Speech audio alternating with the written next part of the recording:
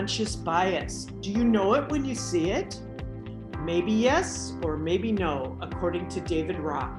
He's a neuroscientist who studies how and why bias affects our brains. We give huge priority to people who feel similar to us without even knowing it. There's all these things that happen completely unconsciously in our brain when we interact with someone similar to us versus different. We have no way of knowing it's happening, no way to intervene even.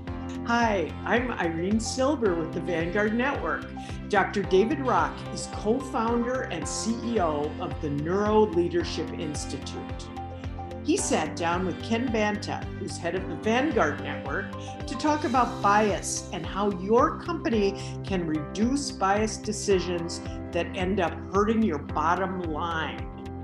The two talked at a recent Vanguard Dialogue, which was attended by several dozen C-suite leaders. Ken began the discussion with a quick poll, asking attendees if they felt they were addressing bias in their workplace, whether they know that they personally have biases, and whether anyone has been the victim of bias. About a quarter of us generally well attuned and address it. A lot of people feel they have unconscious biases, but not sure how to handle them. And then a sizable proportion here of people who have been affected themselves. In your sense of norms, is this normative, a little bit unusual? What do you think? Yeah, no, this is quite normative. This is the kind of experience that we see and what we have. We've been researching and building solutions in this space for about 6 years now. And we're now working with over 100 organizations on how to actively mitigate bias. And it's a really complicated area. Firstly, let me say that not all bias is bad. It's like,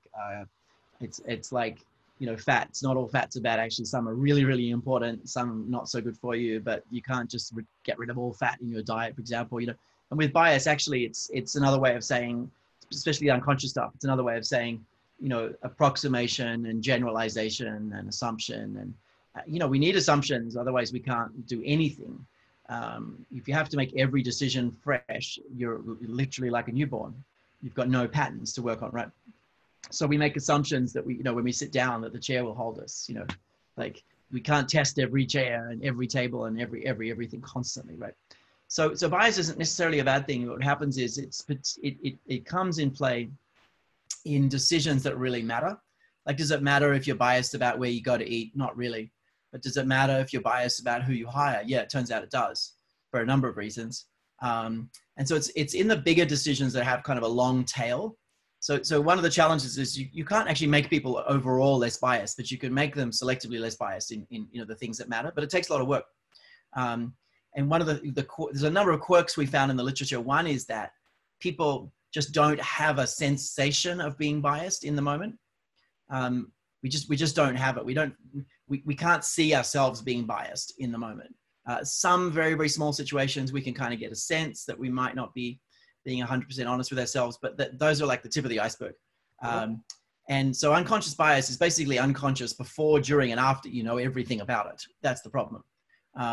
It's a bit like saying being conscious of the way your liver processes. Like, no matter how hard you try, you can't be conscious of how your liver processes, right? Or what your pancreas is doing right now. Without some help or some advice or some medical attention, you can't know.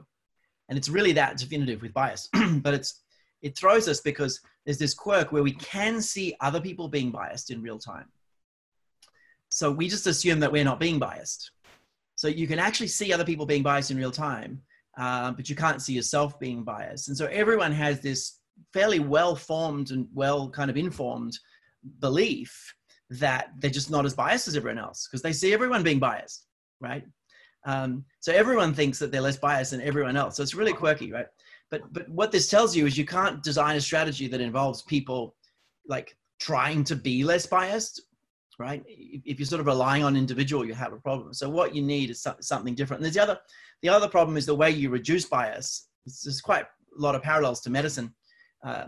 You can't reduce a disease if you don't know if it's a bacteria or a virus. You actually need to know what it is. And with bias, there are really different biases driving a decision around hiring as opposed to driving a decision around, letting go of a business unit. There are different biases involved. and you can't reduce them the same way at all. So anyway, we did a lot of work. We organized the biases. It took 2.5 years. We organized the biases into 5 categories based on the way you actually mitigate them. Because we figured if you knew kind of what you were working with, you could actually reduce bias and do something. And so our approach has been, don't teach people to reduce their own bias. Put it in the water. So have everyone know the language, and reduce bias in team conversations. Have people support each other to reduce bias, because we can see it right as we go.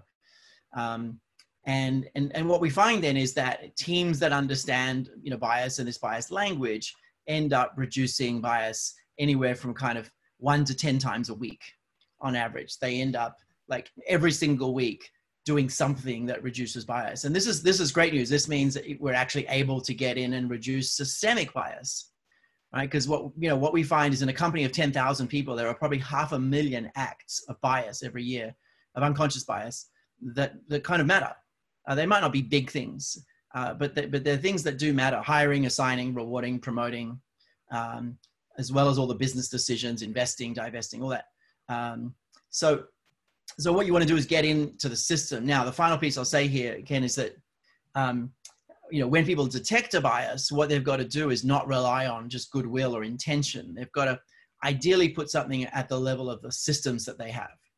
So put in place what we call a preventative measure. Like, for example, take out race, gender, age, and even people's names from the job application process.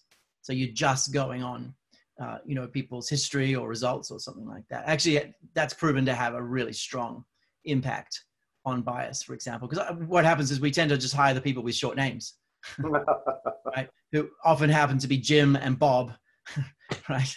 And white, generally white male, but it's actually just a bias about liking things simply, right? It's called a expedience bias. Plus, we hire people that are similar to us and all this stuff.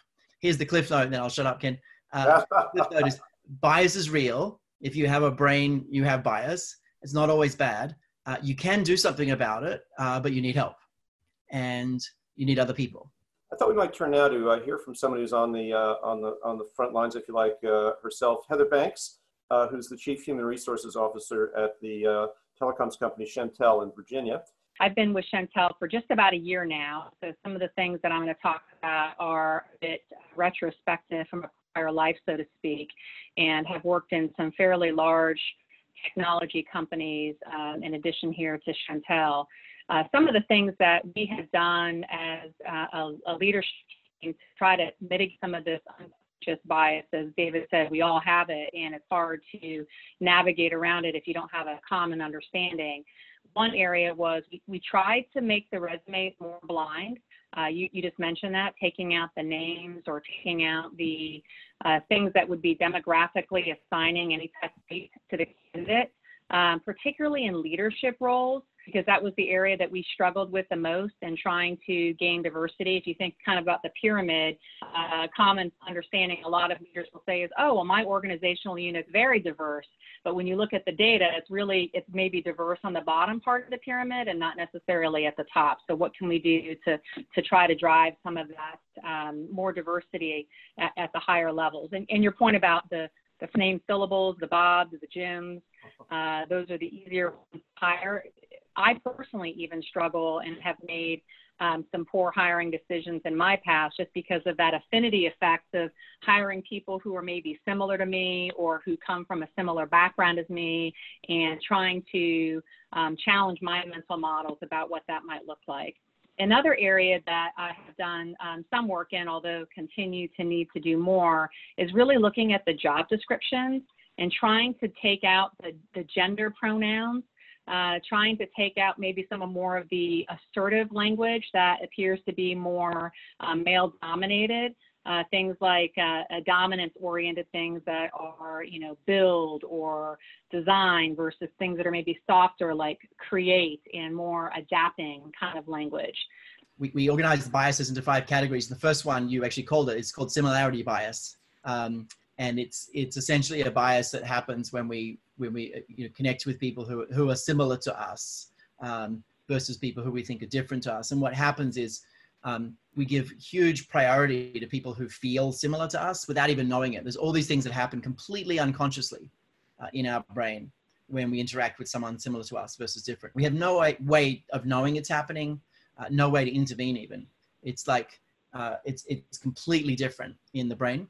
And the challenge is that we actually feel better working with people who are similar to us.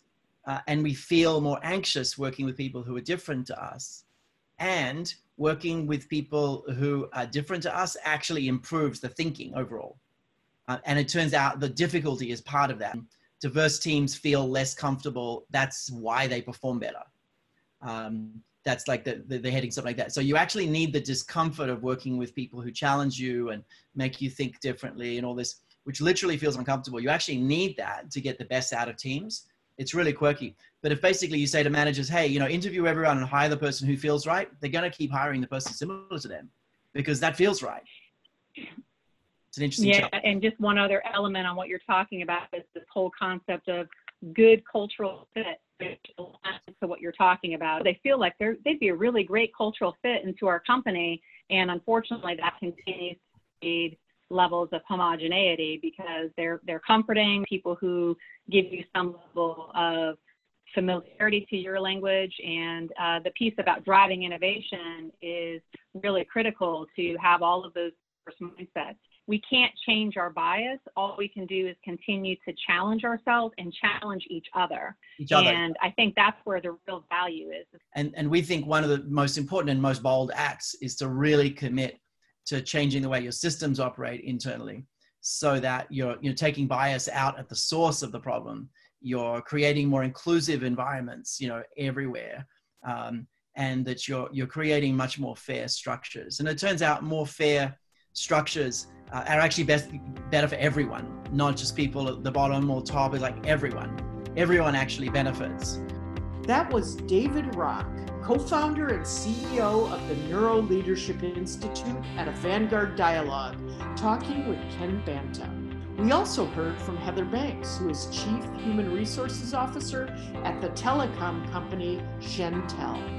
Podcasts like this are just one of the membership benefits of the Vanguard Network, which organizes events, publishes content, and connects C-suite leaders. Our mission is building high-performance leadership. If you'd like more information about us, please visit our website at thevanguardnetwork.com. I'm Irene Silber. Thanks for listening.